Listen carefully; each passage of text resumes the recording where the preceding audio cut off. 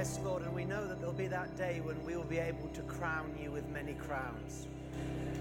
Lord, everything that we do on this earth is just an introduction to that time which will be spent with you in eternity. Lord, help us number our days, understand that we're here for such a short time, that this isn't everything, this isn't it. Lord, help us live in the light of eternity. Lord, we've got opportunities in this life to glorify you in ways that we can never glorify you in eternity.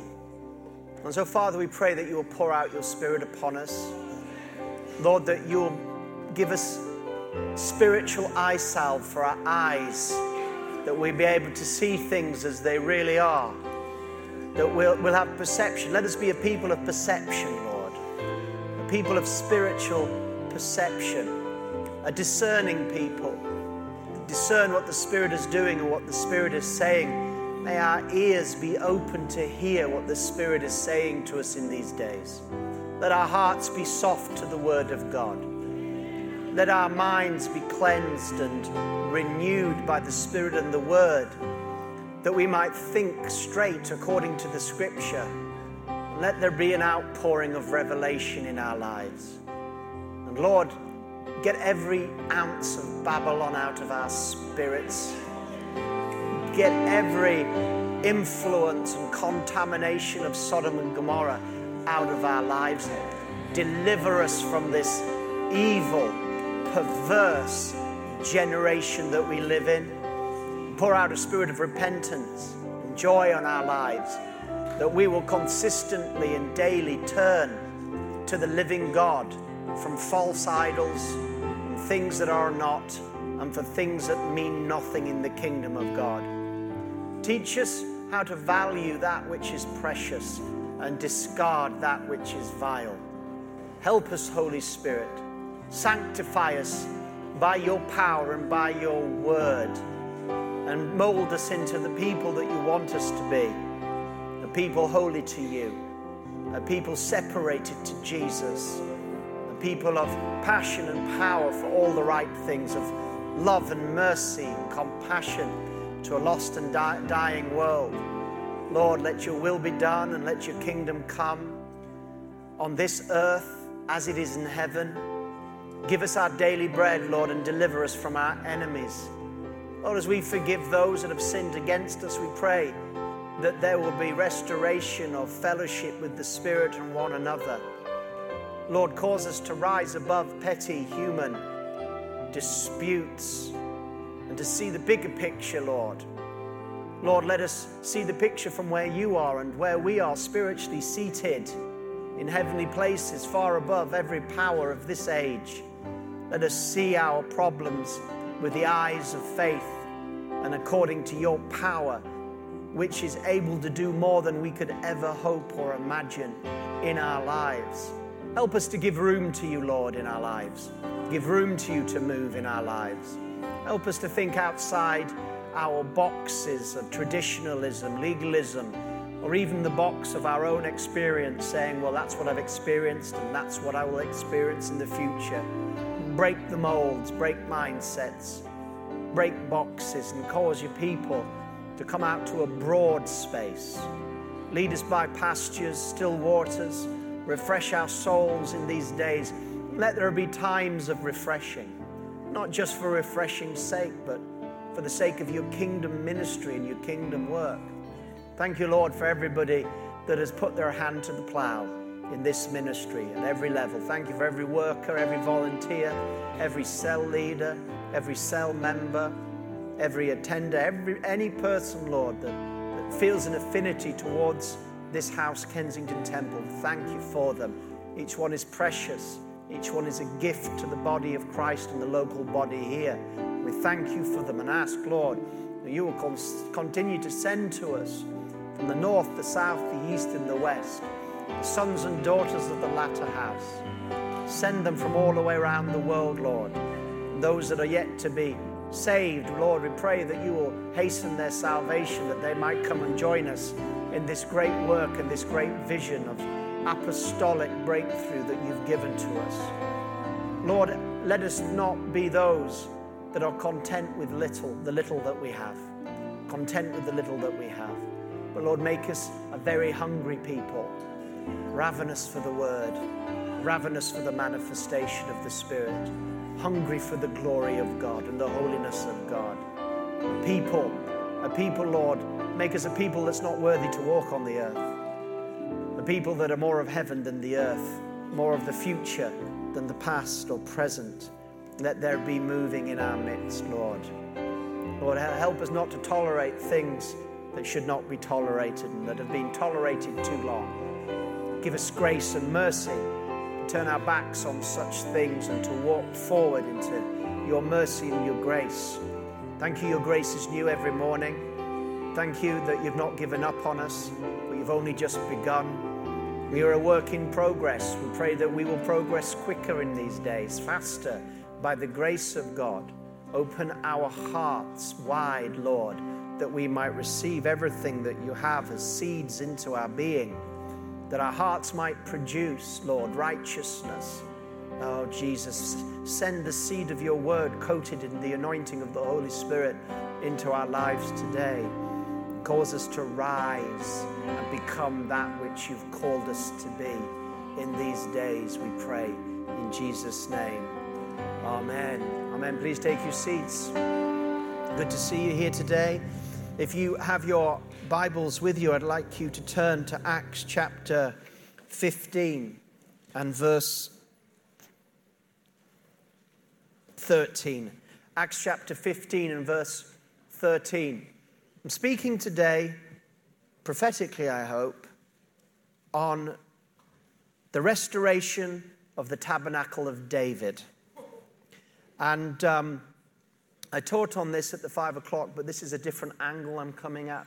Not doing it so much line on line, but just as the Holy Spirit leads us. So Acts chapter 15 is very important because this is the great council of Jerusalem. I need to set this in context for you. Acts chapter 13 and 14, we read of the great breakthrough amongst the Gentiles with the gospel. Peter had had that one-off, that first fruits, if you like, where he'd been, by angelic visitation, he ended up preaching to a household of Gentiles the gospel, and he didn't even have a chance to make an altar call. While he was preaching the gospel, right there and then, in their seats or wherever they were, those Gentiles just started believing God for salvation. And as they started believing God and believing the word of the cross, then their hearts were cleansed by faith. And then the Holy Spirit just fell on them and they began to speak in other tongues and praising God right in the middle of the sermon. And Peter and his fellow Jewish Christians were absolutely astonished.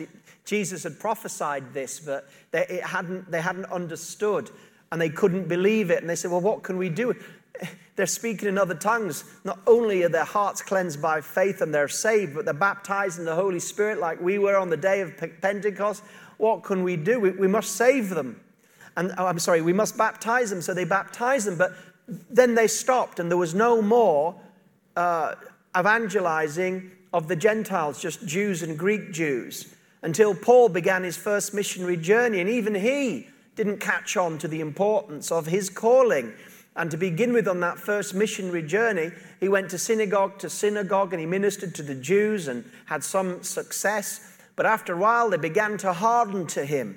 And he began to see that the Jews were not as soft as they used to be. And there came a point where he said, it was necessary to go to you first, but now that you have rejected the gospel, we'll go to the Gentiles. And there was an absolute landslide of salvations.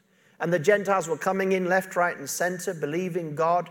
Miracles were taking place, and Paul returned from that first missionary journey to his preaching center and missionary center in Antioch, and they began to rejoice as he told them about the hundreds and thousands of Gentiles that were streaming into the kingdom of God. And people rejoiced except a few. Some of the Jewish Christians said, well, they need to get circumcised if they're going to follow God. They need to stop eating pork. They need to follow the law. That's what disciples do. That's what Jesus did. He followed the law. They need to become Jewish then. And Paul said, no way, that's not going to happen. And there was a big argument, and that's why they all ended up in Acts 15 in this big council. What are we going to do with all these Gentiles from every nation that are getting saved? Do they need to come under the law? And in Acts 15, we have the testimony from Paul and Barnabas about everything that they'd done amongst the Gentiles. And Peter carries the day when he records that time he preached to the Gentiles. And he said, God cleansed their hearts by faith. In other words, all that was needed was faith in Christ. If you want your heart cleansed, you just believe God. Believe that Jesus died on the cross for your sins and rose again, and your hearts will be cleansed. And Peter said, why would we put a yoke that they're not able to bear, the yoke of the law? But verse 11, but we believe that we will be saved through the grace of the Lord Jesus, just as they will. And then James comes and sums up everything. James, the half-brother of Jesus, who was the leading elder of the church of Jerusalem.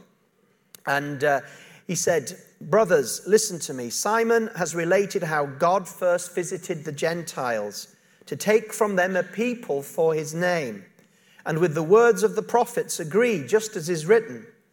After this I will return and I will rebuild the tent of David that has fallen. I will rebuild its ruins and I will restore it. And the remnant of mankind may seek the Lord. And all the Gentiles who are called by my name, says the Lord who makes things known from old. Therefore, my judgment is that we should not trouble those of the Gentiles who turn from God. So James says, I know what's happening here. I can frame what's gone on.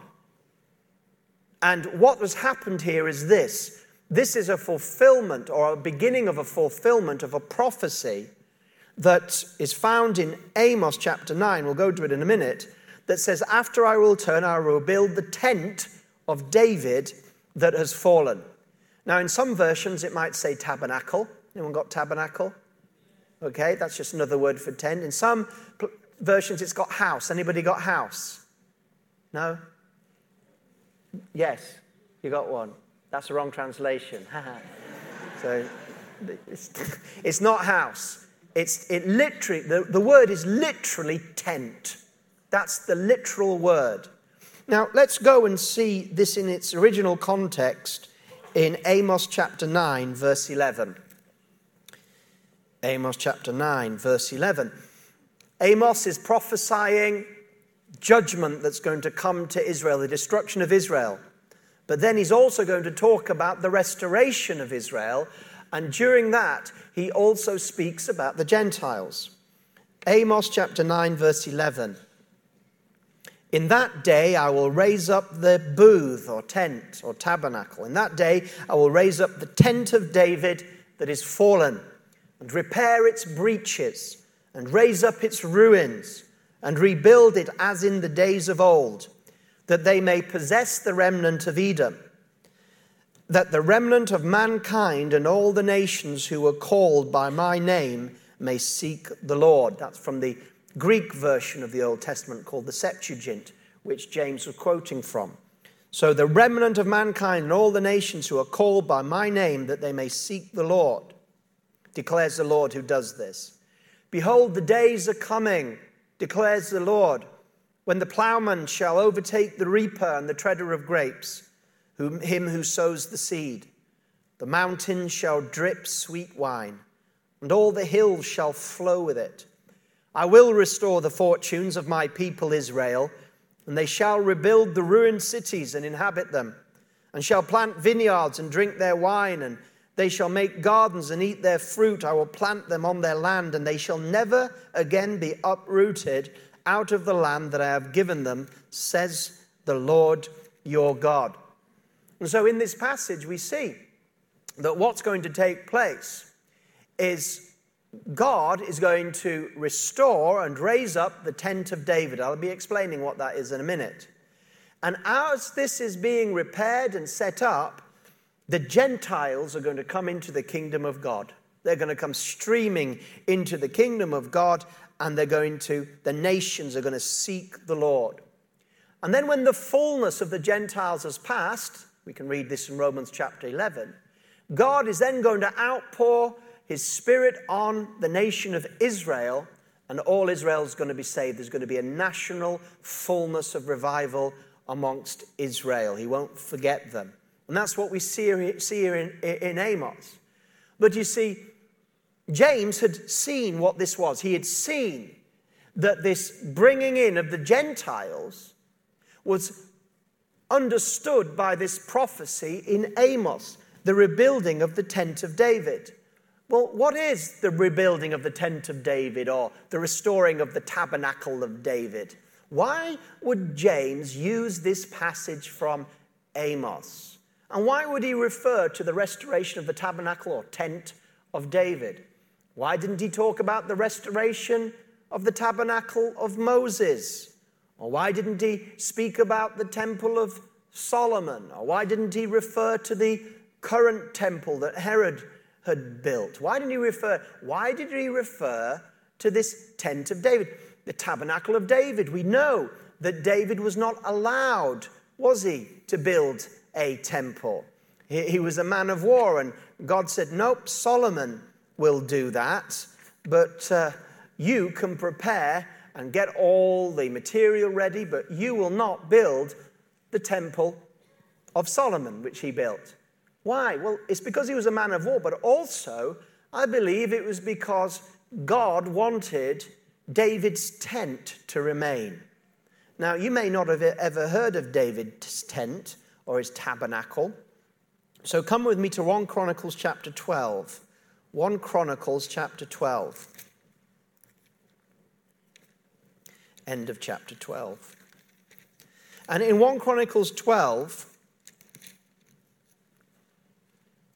in Hebron, everybody comes together to make David king. So after all these years of honoring the Lord and honoring even Saul, David is now king. What is the first thing that he wants to do now that he's king? Destroy the Philistines? Go and build a new palace?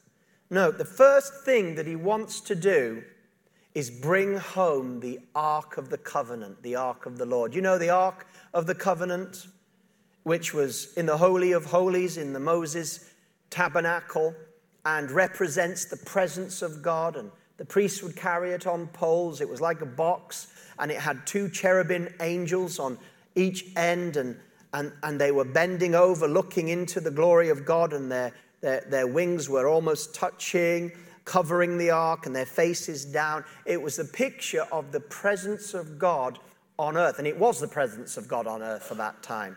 David wanted the presence of God to come home. He didn't want it to be far off. He wanted to bring it home into the center of his reign and the center of his people. That's the first thing that he wanted to do. And so he did it. Chapter 13, David consulted with the commanders of thousands and hundreds, with every leader. And David said to all the assembly of Israel, if it seems good to you and from the Lord our God, let us send abroad to our brothers who remain in all the lands of Israel, that's everybody, as well as to the priests and Levites in the cities that have pasture lands, that they may be gathered to us. Then let us bring again the ark of God to us, for we did not seek it in the days of Saul. All the assembly agreed to do so, for the thing was right in their eyes. You see, David knew he needed the presence of God. For what he wanted to do and who he wanted to be, he needed the presence of God. Not some faraway presence of God, not some historical record of the presence of God. He wanted the presence of God in the midst of the people. This was the first thing he wanted to do as a king. But his first attempt to bring the ark of the presence of God into the people failed. We see in verse 5 onwards what takes place is they go and they get the ark. And verse 7, and they carried the ark of God on a new cart from the house of Abinadab, and Uzzah and Ahio were driving the cart. And David and all Israel were celebrating before God with their might, all their might, with songs, lyres, harps, tambourines, cymbals, and trumpets. When they came to the threshing floor of Chidon, Uzzah put out his hand to take hold of the ark, for the oxen stumbled. And the anger of the Lord was kindled against Uzzah, and he struck him down because he put his hand to the ark, and he died there before God. And David was angry because the Lord had broken out against Uzzah. And that place is called Perez Uzzah to this day. And David was afraid of God that day. And he said, how can I bring the ark of God home to me? So David did not take the ark home into the city of David, but they took it aside to the house of Obed-Edom, the Gittite, and the ark of the God remained with the household of Obed-Edom in his house 3 months. And the Lord blessed the house of Obed-Edom and all that he had. You see, David wanted the presence of God, but his first attempt was a tragic failure, and David was really angry about this. I mean, he was offended by the Lord by this, because he thought he was doing a great thing, a wonderful thing. There they were, worshiping the Lord, bringing the Lord right back into the center of his people. And then the cart stumbles, Uzzah puts his hands on it, and God kills him. And David is thinking, how on earth can I bring this ark back if there's so much judgment attached to it? What if somebody else that's not a Levite priest? Uzzah was only trying to help. And he couldn't see how he could bring that ark back without it bringing judgment on the people. And he was troubled about it. So they left it in this place. And this place got blessed because of it. Now then, in chapter 14, David just gets on with being a king. Goes out and builds things and goes out and fights the Philistines and beats the Philistines. And God is with him. But there's still this thing in his heart. How can I bring the ark back to Jerusalem? And the problem was that David was aware and must have thought at times, I was born in the wrong tribe. I was born in the tribe of Judah. I think David was wishing that he had been born in the tribe of Levi. I think he wanted to get his hands on that ark. He loved the presence of God. He loved everything that ark spoke of and brought, the presence of God on earth. And I think when he looked at Uzzah and he thought to himself, if Uzzah was struck down for touching the ark, God would strike me down. But the thing is, I want to touch the ark. I want to feel his glory. I want to hold it. I want to be face to face with God. We know the Bible tells us that David was a man after God's own heart. And he's thinking, I can't touch that. If only I was born of the tribe of Levi. I think these things were going on in his mind. We know that David was a worshipping warrior. When Saul was under an evil spirit, they sent for David and they said, David, he is a great psalmist and he plays anointed worship. But also he was a great warrior at the same time. And so he was known as a warrior worship, and he brought a worship revolution into Israel. I mean, before David, they would just go through priestly motions and sacrifices. But he brought a worship revolution. His worship was prophetic, spontaneous, and inspirational. I mean, he used to worship the Lord with the few sheep he looked after on the hills, praising the Lord, worshiping the Lord. It was prophetic, spontaneous. It wasn't ritualistic. It had nothing to do with the Levitical system. And he wanted to worship the glory of God and the presence of God. And he didn't know what to do. Now, I think that God met with him in a powerful way. And we're going to see in chapter 15 that he builds a tent and he brings the ark back. But what changed? Why did David change his mind? He thought, I can't bring this ark back. How can I do this? How can I bring the ark of God home to me? That was his question, wasn't it, in verse 12 of chapter 13. I think that was a prayer, and I think God heard it. And you say, well, what was the answer? I believe the answer was in Psalm 110. Psalm 110, let's go to that. The most quoted psalm in the New Testament. In fact, the most quoted Old Testament passage in the New Testament. Psalm 110.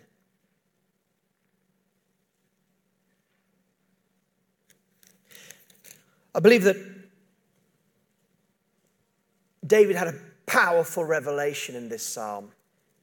And that he saw into the heavenlies, conversation between God the Father and God the Son. And I believe this gave the answer to him of how he could bring home the ark of the presence of God. The Lord says to my Lord, sit at my right hand until I make your enemies your footstool. The Lord sends forth from Zion your mighty scepter. Rule in the midst of your enemies. Your people will offer themselves freely on the day of your power in holy garments. From the womb of the morning, the dew of your youth will be yours. The Lord has sworn and will not change his mind. You are a priest forever in the order of Melchizedek. The Lord is at your right hand. He will shatter kings on the day of his wrath. He will execute judgment amongst the nations. We can leave it there. Now, what was it that hit David? It was this: you are a priest forever in the order of Melchizedek, not the order of Levi. Now, only the Levites were able to carry the ark, and Uzzah was struck because he wasn't a Levite. According to Mosaic law, only the Levites could touch the ark. So God was speaking here about another priestly order, the order of Melchizedek. Now, this is important because we know in the New Testament that Jesus is a high priest. How many of you know Jesus is our high priest? He's not a Levite. Jesus was born of the house of Judah. He's not a Levite. Jesus is not a priest according to the law of Moses. He's not a priest according to the Levitical code. He is a priest of a totally different priesthood, a totally different order. It's the order of Melchizedek. And you especially, Jesus refers to this passage saying it's him in the Gospels. But you see in the book of Hebrews, for example, that Jesus is a priest in the order of Melchizedek. And what that means, well, the book of Hebrews is telling people, don't go back to Moses. Don't go back to the law. You've got a better priesthood, a better covenant, a better sacrifice, the sacrifice of Jesus on the cross, a better high priest, a better priesthood. The order of Melchizedek is so much better than the order of Levi. And we find in Hebrews, I'm not going to go in detail, but Hebrews chapter 5 and verse 5, so also Christ did not exalt himself to be made a high priest, but was appointed by him who said to him, you are my son, today I have begotten you. As he also says in another place, you are a priest forever after the order of Melchizedek. Repeated also in chapter 5, verse 10. Jesus being designated by God a high priest in the order of Melchizedek. Well, if you've never heard of this priesthood, if we go to Hebrews chapter 7, it's explained. For this Melchizedek, verse 1, king of Salem, priest of the Most High God, met Abraham returning from the slaughter of the kings and blessed him. And to him Abraham apportioned a 10th part of everything. He is first, by translation of his name, King of Righteousness. That's what Melchizedek means, King of Righteousness. And he's also King of Salem, which is the word peace. You could equally translate it Shalom.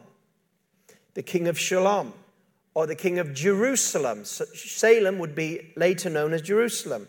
He's without father or mother or genealogy, having neither beginning of days nor end of life, but resembling the Son of God, continues a priest forever.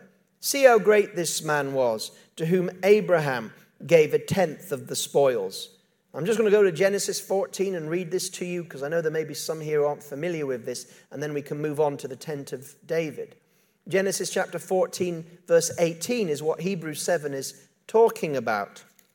And Abraham has just beaten all the kings and rescued Lot. R.T. Kendall spoke this morning on Lot, Abraham's nephew, and Sodom. And here he has rescued him.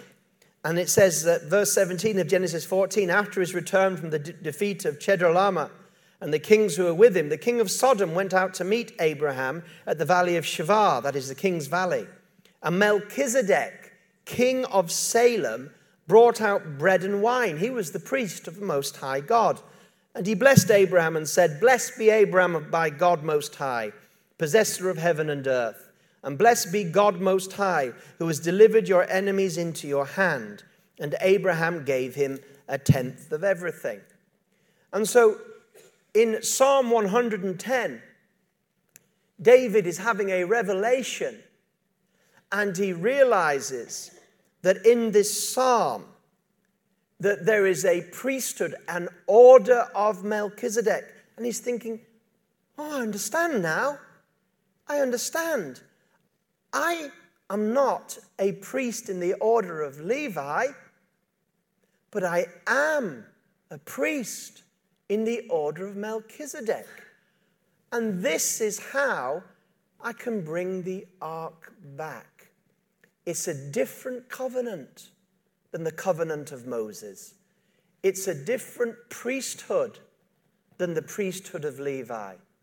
It's a different alternative way of relating to God. And that's what Hebrews is telling us, that the order of Melchizedek has a different high priest, it's Jesus. The order of Melchizedek has a different sacrifice, it's the cross. The order of Melchizedek is of grace and faith, and it is totally different to the order of Levi that brings judgment. And that's what happened to Uzzah, brings judgment and fear. David was frightened when he saw the operation of the law kill Uzzah, and he thought, well, what's going to happen to me? He was paralyzed by the law. And that he saw that there was a different priesthood. And he remembered the story of his great ancestor Abraham meeting Melchizedek. And David said, hey, wait a second. Melchizedek, king of righteousness, that's me. King of Salem, Jerusalem, that's me. This is who I am. And of course, Jesus was the son of David. He was absolutely right. And so we're going to go now to 1 Chronicles chapter 15 and see this tent. And we're going to see, as you can see in the picture behind me, David dressed in priestly garments, mixing amongst the priests of Levi, but from a totally different order. So, chapter 15, verse 1, the psalm has been written. David has now had his prayer, how can I bring the ark of God home to me, answered. There's still Levitical priests around. The Levitical priests are still ministering. The law is still in action. But there's a parallel priesthood that was before the law and hasn't been cancelled by the law. The order of Melchizedek was in operation at the time of Abraham. And though it hadn't manifested until now, it hadn't been cancelled. It hadn't been overturned by Levi. We see in Hebrews chapter 7 that actually Levi, the priesthood of the Levites was far inferior, temporary as well. Whereas the priesthood of Melchizedek was eternal, never-ending, no end, eternal. And so although the Levites are in this story, that's one side. Don't want you to focus on them. That's a temporary priesthood that couldn't bring salvation anyway. It just covered sin until the priesthood of Melchizedek nailed sin to the cross and brought righteousness for all. It was a temporary system. But I want you to focus not on the Levites that are there, but upon David and the ministry of Melchizedek and on this tent. Chapter 15, verse 1 of 1 Chronicles. David built houses for himself in the city of David. And here we go. And he prepared a place for the ark of God and pitched a tent for it. That's what Acts is talking about. The tent of David. Pitched a tent for the ark of God. Then David said that no one but the Levites might carry the ark. That's fine. And they were bringing it up to Jerusalem, and he's gathering everybody together, and he's gathering worship leaders together. And we can move to verse 25 of chapter 15. So David and the elders of Israel and commanders of thousands went to bring up the ark of the covenant of the Lord from the house of Obed-Edom with rejoicing. And because God helped the Levites who were carrying the ark of the covenant of the Lord, they sacrificed 7 bulls and 7 rams. Now look at David. David was clothed with a robe of fine linen, as also were all the Levites who were carrying the ark. And the singers and the Chenanah and the leader of the music of singers. And then here it is. And David wore a linen ephod. This is a priestly garment. David was dressed as the Levitical priests were dressed. They were dressed as priests. David was dressed as a priest. As a Levitical priest? No. He'd had this revelation. He said, I am a priest. I'm a priest. And, it's interesting because 2 Peter 2, verse 9, to show you where we're going with this. 1 Peter 2, verse 9, speaking about all believers in the house today. But you are a chosen race, a royal priesthood, a holy nation, a people for his own possession, that you may proclaim the excellencies of him who called you out of darkness into his marvelous light. Once you were not a people, but now you are God's people. Once you had not received mercy, but now you have received mercy. A royal priesthood. The Levites were not a royal priesthood. They weren't royal. They were priests, but they weren't royal. The kings didn't come from the Levites. Neither were they warriors. The priests were not allowed to go into battle. But David, he was a warrior, worship, kingly priest. And so are we today. So there's David with a linen ephod. And all Israel brought up the Ark of the Covenant. Now imagine the scene. This is why I got the picture behind me. With the cute little lamb down there as well. But anyway, it gives you the picture. You can see, it's just a picture of what was going on. This was amazing. Imagine all Israel brought up, and they're shouting. Not talking, but they are shouting. They are sounding horns and trumpets and cymbals and loud music and harps and lyres. And what an amazing worship going on. And as the ark of the covenant of the Lord came to the city of David, Michal, David's wife, the daughter of Saul, looked out of the window and saw King David dancing and celebrating, and she despised him in his heart. And they brought in the ark of God and set it inside the tent that David had pitched it for it. You see, it was Melchizedek, the order of Melchizedek, that brought the ark back in. The Levites were there, but it was the Melchizedek. I tell you what, if he'd wanted to, David could have touched the ark, carried the ark if he'd had the strength. It was the greater order. And so they're parallel. You've got the Levites under the law, but you've got David leading the celebration. And what an amazing charismatic worship party they had. I mean, Saul's daughter couldn't stand it. And then they pitched it in this tent. Now, what is this tent? This tent, it's just like a canopy, that's all. Just a canopy.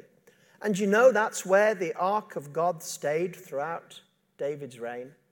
This was the tent of David. This was the tent of David that James, the chief elder and leader of the church of Jerusalem, this is the tent that he was talking about when he heard about all the Gentiles getting saved. And this is why he said they don't need to be circumcised.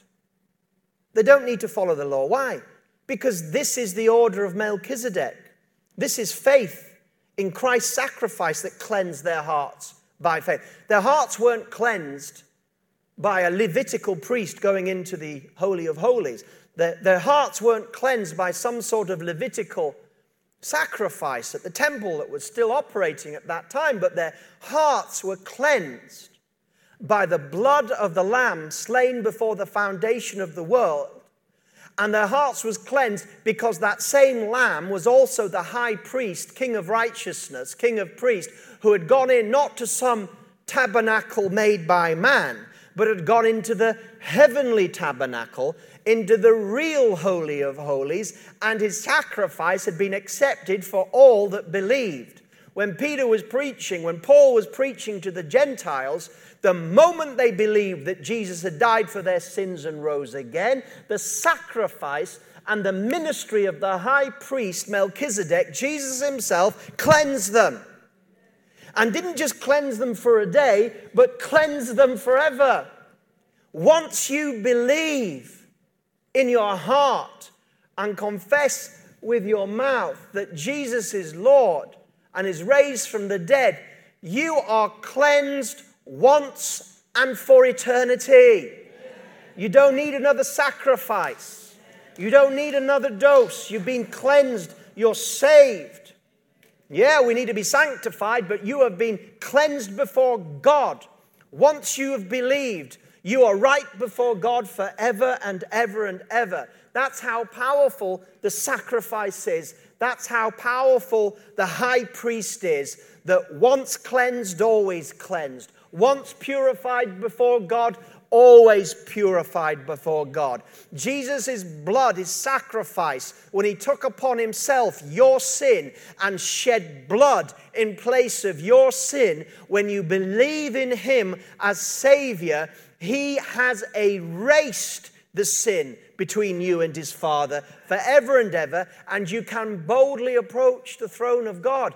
Not even as some just believer, but you too become a priest in the order of Melchizedek.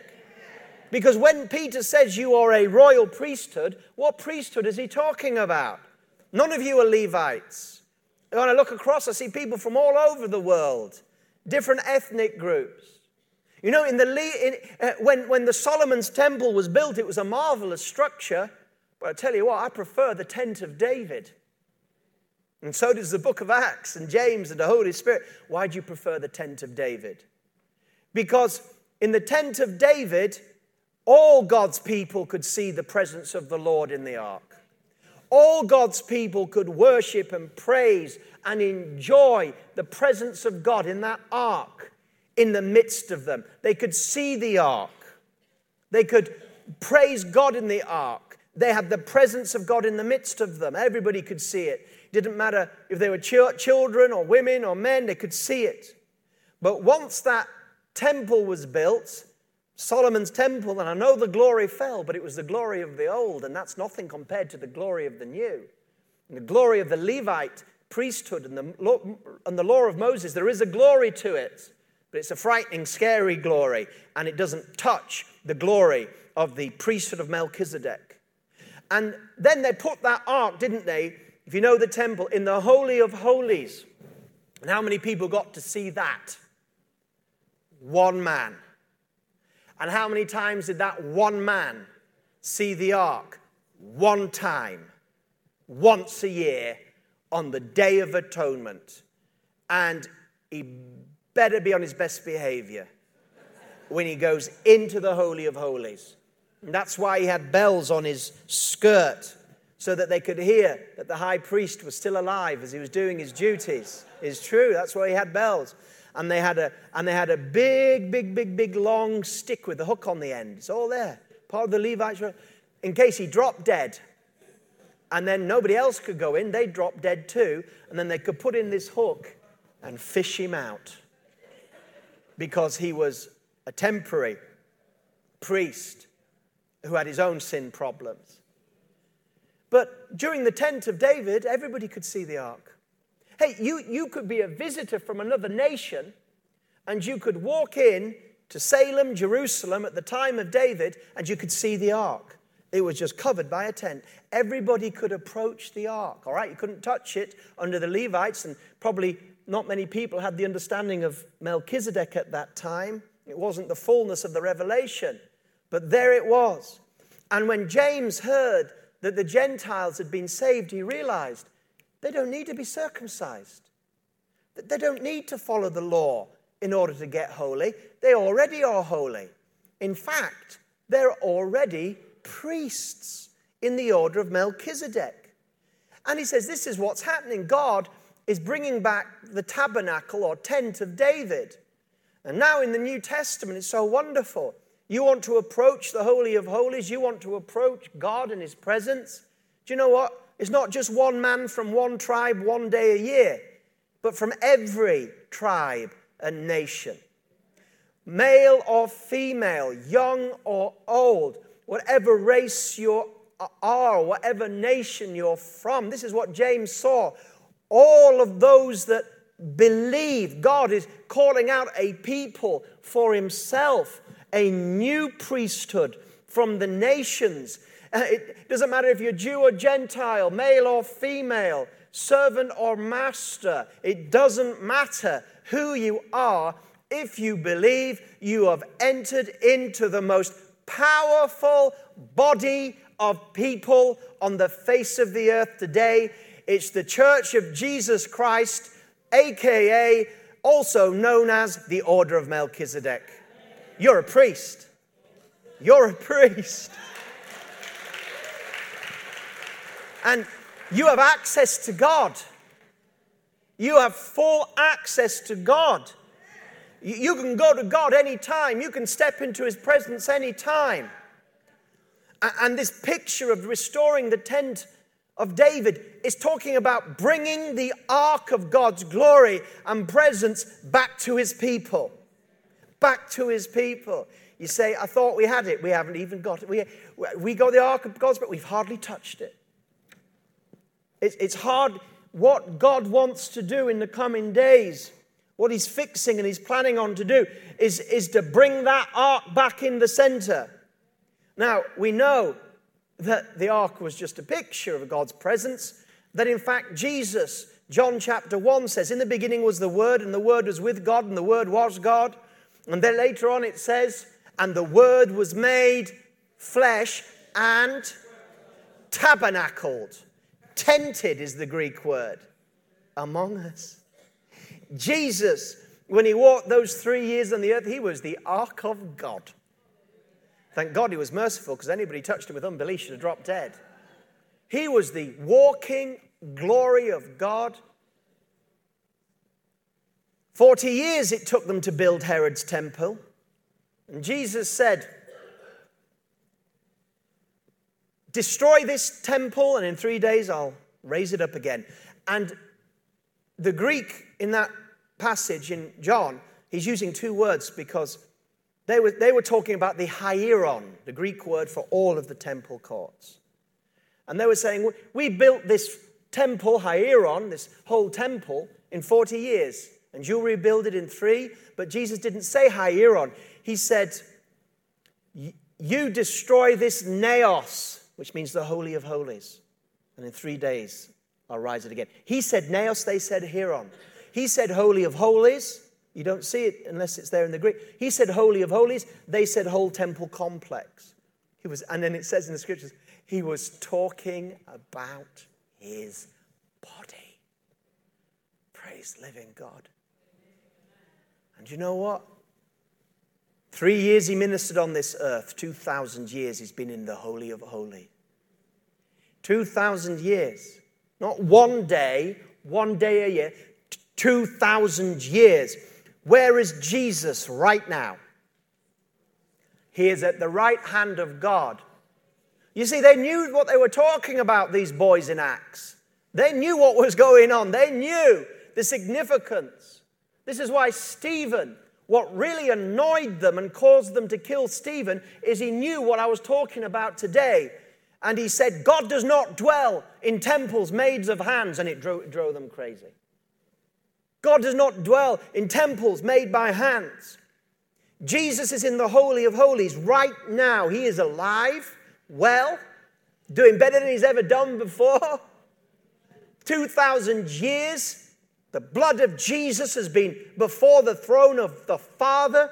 And everything Jesus asks, his blood gets the answer yes from the Father. Everything. No wonder he's staying up there. No wonder he's staying up there until the Holy Spirit makes his enemies his footstool. And when God's enemies have been subdued, Jesus is going to come out of the Holy of Holies and he's going to bring the Holy of Holies down here in the New Jerusalem. The real King of Salem. Not some natural Salem, natural Jerusalem, but a Jerusalem that comes from above. That's what's going to come down here, I tell you. These are days of glory. The days of glory are about to hit us. I'm not talking about bits and bobs and little bits of drops here and drops there of God's blessing. Thank God for that. I'm talking about the days of glory are about to hit us. They're about to hit us.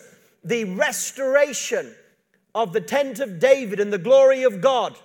But alongside that, the restoration of the order of Melchizedek, when all God's people, not some class of priests or class of ordained ministry. There's no such thing as an ordained pastor. We're all ordained to the ministry. There is a fivefold ministry that includes a pastor, but there's no such thing as layman and ministerial. No such thing. We are priests in the order of Melchizedek. And our first role is to worship the Lord. I mean, minister to the Lord. Not just sing songs and have a good time and think, is this worship blessing me? Excuse me? Is this worship blessing me? Do you know, can you imagine the Levites even? The shadow of what we're talking about. They're the shadow of who. Imagine a Levite going in and doing his daily service. No, this really isn't blessing me. Going to the lava and everything and doing the incense. I'm really not blessed by this. Getting the showbread out. I'm just not blessed by this. I don't even know what I'm doing. I'm not enjoying this. What? What do you mean, is this blessing you? Is that what it's about? Is worship about blessing you? No. Thank God it can do and does. Worship is about blessing God. And we need a restoration of this. We need a restoration. It's not about just good music or just good singing or popular tunes. It's about, it's you. It's not them, although they're meant to lead us, but it's you. There's nothing finer than when the, if I can use the phrase, congregation of God begin to worship the Lord. And then the singers and the musicians, it's almost like there's times when I've seen the congregation just get into this priestly ministry where they're ministering God and it's beyond what's coming from these speakers. It's beyond that. There has become a corporate worship. We're not just singing songs as good as they are and truths as good as they are and enjoying ourselves as we should enjoy ourselves. They were having a great time, weren't they? The Tabernacle of David, they're having a great time. But something begins to happen. And guess what? What you're feeling is God is accepting the worship. We are actually impacting God. Our primary task is to minister to the Lord. We are priests. Before anything else, you're a priest. Before you're a pastor, you're a priest. Before you're an evangelist, you're a priest. Before you're a cell leader, you're a priest. Before you're a cell member, you're a priest. Before you're a congregational member, you're a priest. You're a priest. Before you're a doctor, you're a priest. Before you're a taxi driver, you're a priest. Before you're a student, you're a priest. That's who you are. You're a priest. You're a priest. You're a priest. You're a priest. And God's people don't know that they're priests. They don't know that they're priests. They think the priesthood of all believers, when the Reformation did not restore the doctrine of the priesthood of all believers. It did not restore it. It just said what was obvious, that any believer can approach God by themselves. You don't need some fallen, dog-collared priest to stand in the gap for you. You don't need to sit in some cubicle and confess your sins to a man who will give you a Hail Mary or a few Our Fathers. You can go to God himself because you are a priest. You've been forgiven of your sins once and for all. I'm not disrespecting any denomination. I really am not. Because I can tell you, even our movement, we have lay reps who vote and ministerial reps. What's that about? We're all priests. Priests. We are priests. And what this city needs more than anything is priests. authentic priests. I'm not talking about the order of Levi or the order of this or the order of that. Man-made orders of priests. I'm talking about a divine order, the Melchizedek order, a kingdom of priests, kings and priests, a priestly nation, and not just priests that are priests, but warrior priests like David, worshipping priests like David, for a priestly revolution that come with authority. The authority of Jesus, silver and gold have I none, but what I have in my priesthood of Melchizedek, straight from the name of Jesus, who's the high priest of our order. Be healed. Be healed. The priestly confession of healing. The ability through preaching the gospel to absolve people of sins. How do you absolve people of sins? You preach them the gospel. You just tell them the gospel and they believe and their sins are dealt with. By faith their hearts were cleansed. Not by penance. Not by sacrifice. Not by any outward act. But by faith their hearts were cleansed. By the blood of the Lamb and by the priestly ministry of Jesus, who is praying for us today. We're bread and wine people. That's who we are. When Melchizedek came out, he came out with bread and wine. And you know, there was somebody else that was after Abraham. Melchizedek was after to meet Abraham, but somebody else was trying to get in before he met Melchizedek. Who was that? The king of Sodom. Because the king of Sodom had something to offer Abraham. And Melchizedek had something to offer Abraham. And thank God Melchizedek just got there before the king of Sodom did. And Melchizedek came out and he had bread and wine. The body of Jesus and the blood of Jesus. And when Jesus was before his disciples on the night when he was betrayed, what did he bring to them? Bread and wine. Bread and wine. He was operating as the high priest of Melchizedek. And the early people in the Acts of the Apostles, they were devoted to the apostles' teaching.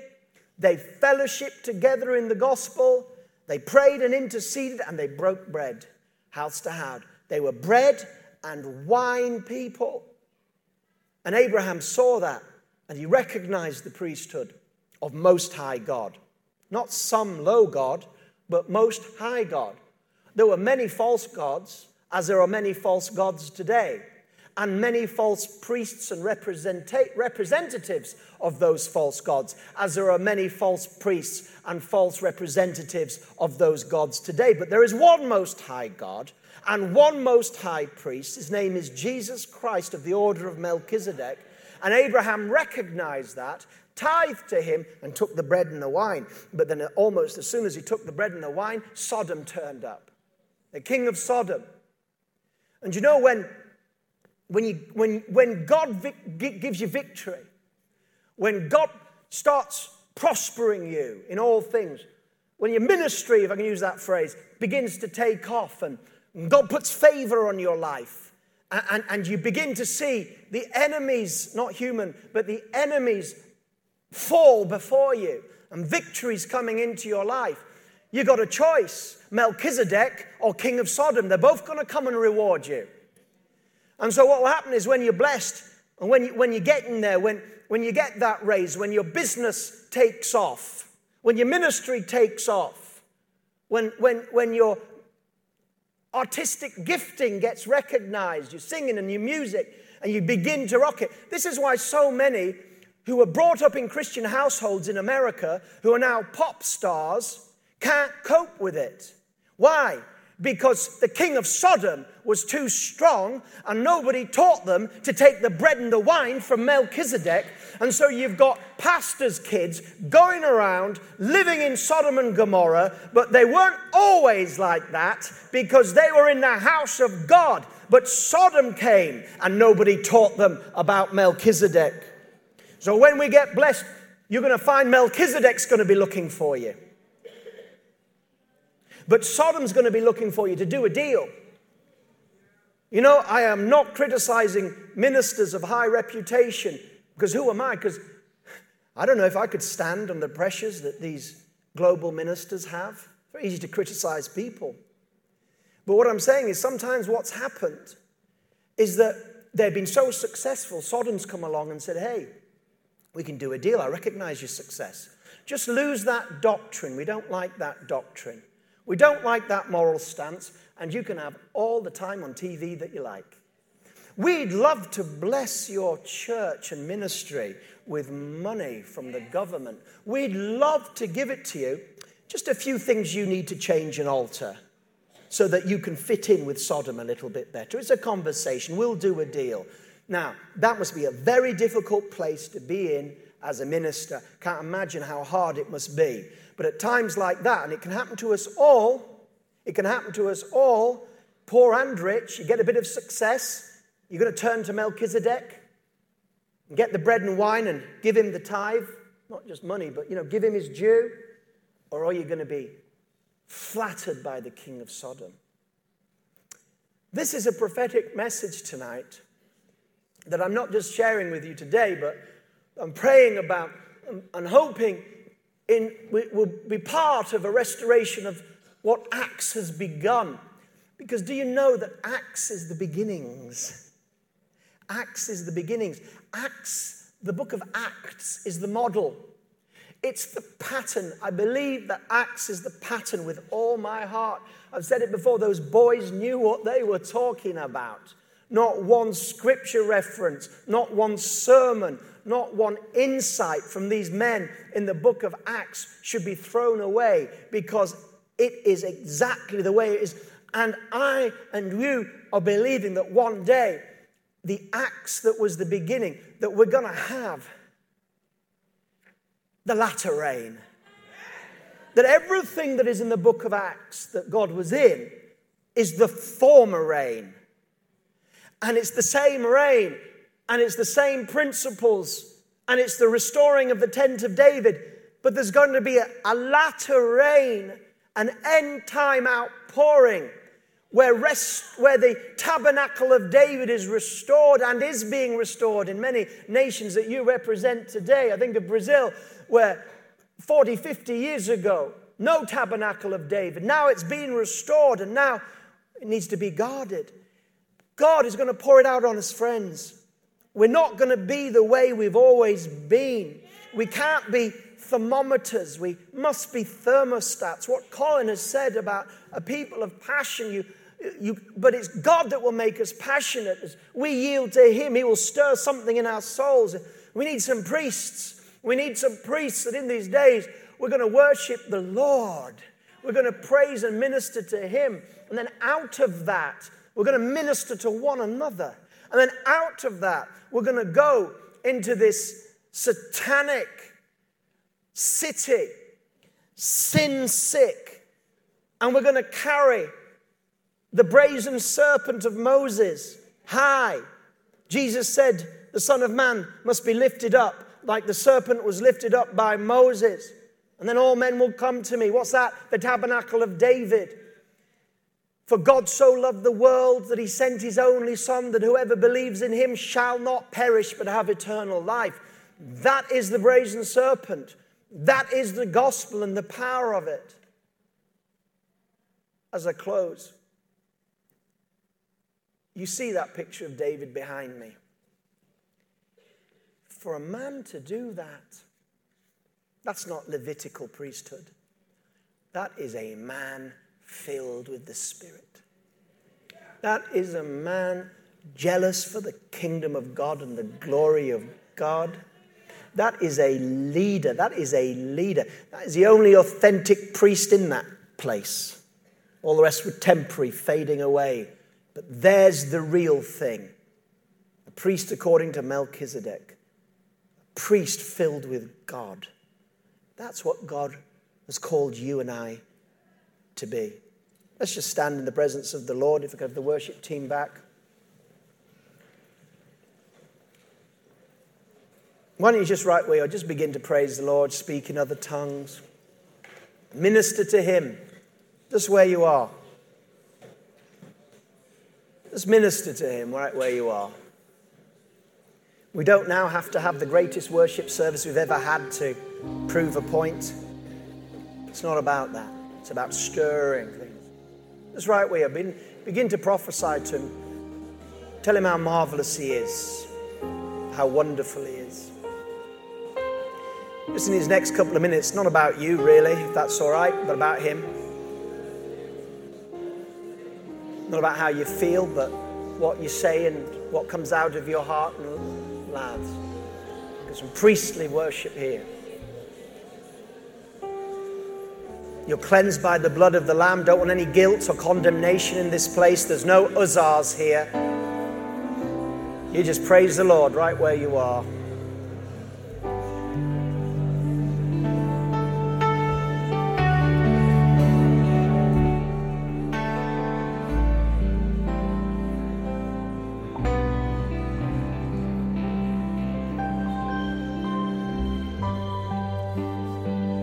Keep praising him. Give him the praise that's due his name. It's nearly always meant to be a sacrifice of praise. If there's no sacrifice, it's not really praise. So go ahead, sacrifice.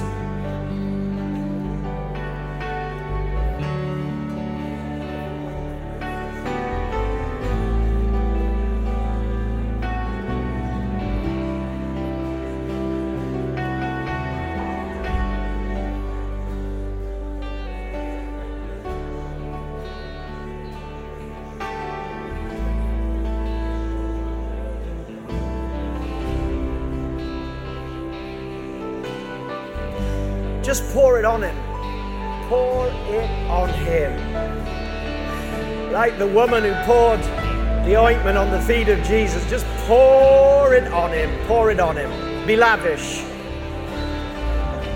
Pour it on him.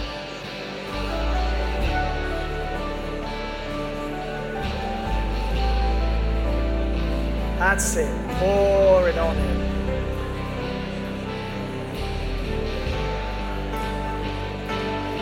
That's it, pour it on it. Can you feel the atmosphere changing? Don't be distracted, but the atmosphere's changing because this is authentic pouring of worship.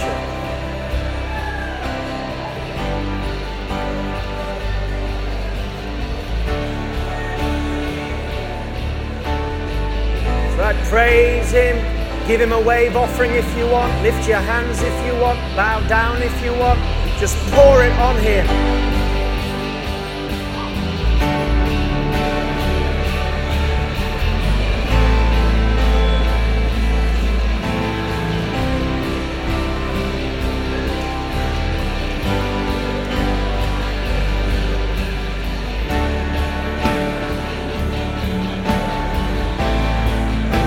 Let that priestly anointing kick in.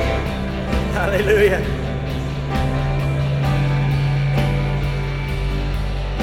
Let that priestly anointing kick in.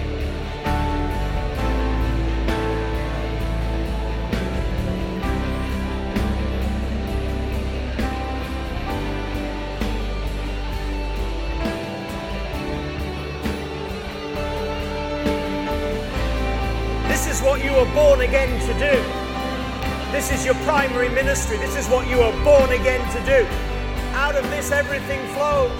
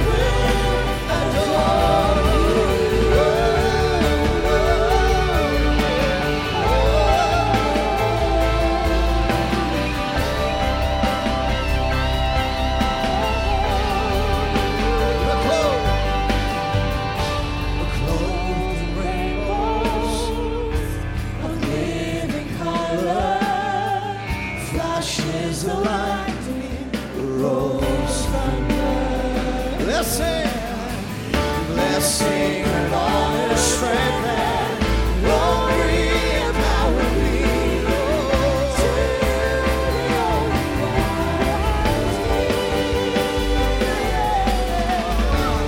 Holy, holy, holy is the Lord God Almighty, who was and is to come. Yeah. With all creation I sing praise to the King of Kings.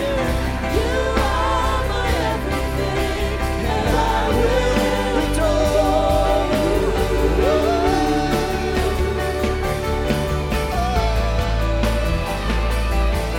We adore you. We adore you.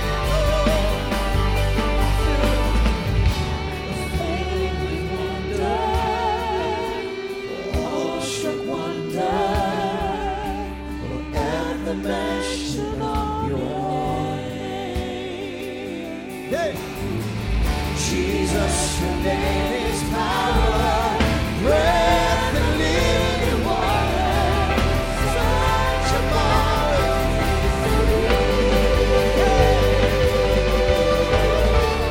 holy, holy, holy is the Lord God Almighty, who was and is to come.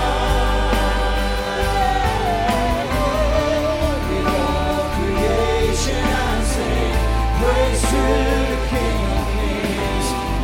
You are my everything, and I will adore you. Holy, holy, holy is the Lord God Almighty, who was and is to come. With all creation I sing praise to the King of Kings. You are my everything, and I will adore you.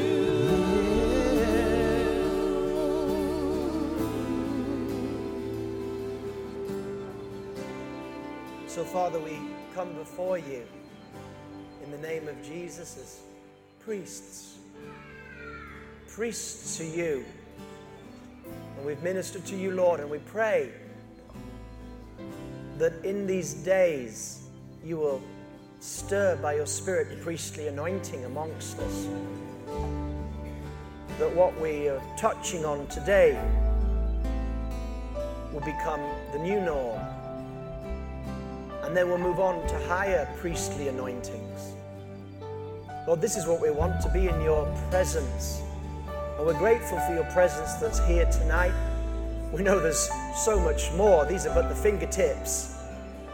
These are the fringes of what you want to do and pour out on us. We want to be hungry. We're very thankful, but we're not satisfied. And we pray, Holy Spirit, that in these days you will stir us in our ministry to the Father and to the Master. Holy Spirit, you love to give glory to Jesus and the Father. So we ask you to help us in our priestly ministry, that the quality of our priestly ministry would increase beyond all recognition in the coming days. The quality, because it will be of you, Lord, consecration and an anointing. Because, Lord, we know that as we bless the Lord and minister to him, that's when miracles take place. That's when deliverances come. The devil can't cope with it. As we minister to you, that's when the kingdom of heaven comes to earth in powerful ways. It's not the focus. Forgive us, Lord, if we have been more concerned at times about ministering to people than ministering to you. We put the cart before the horse. No one loves people more than you, but Lord, if we were to put ministry to you before ministry to people, then the people would be ministered to like never before.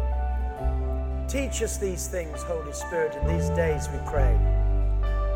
Lord, let your blessing rest upon us tonight as we leave today. As we go into this week, Lord, let there be a special and peculiar anointing upon our lives that will work in us and through us. The blessing of God Almighty, the grace of the Lord Jesus Christ be with you and on you all the days of this week. In Jesus' mighty name. Amen. Should we give him one clap offering as we close the meeting tonight? Hallelujah.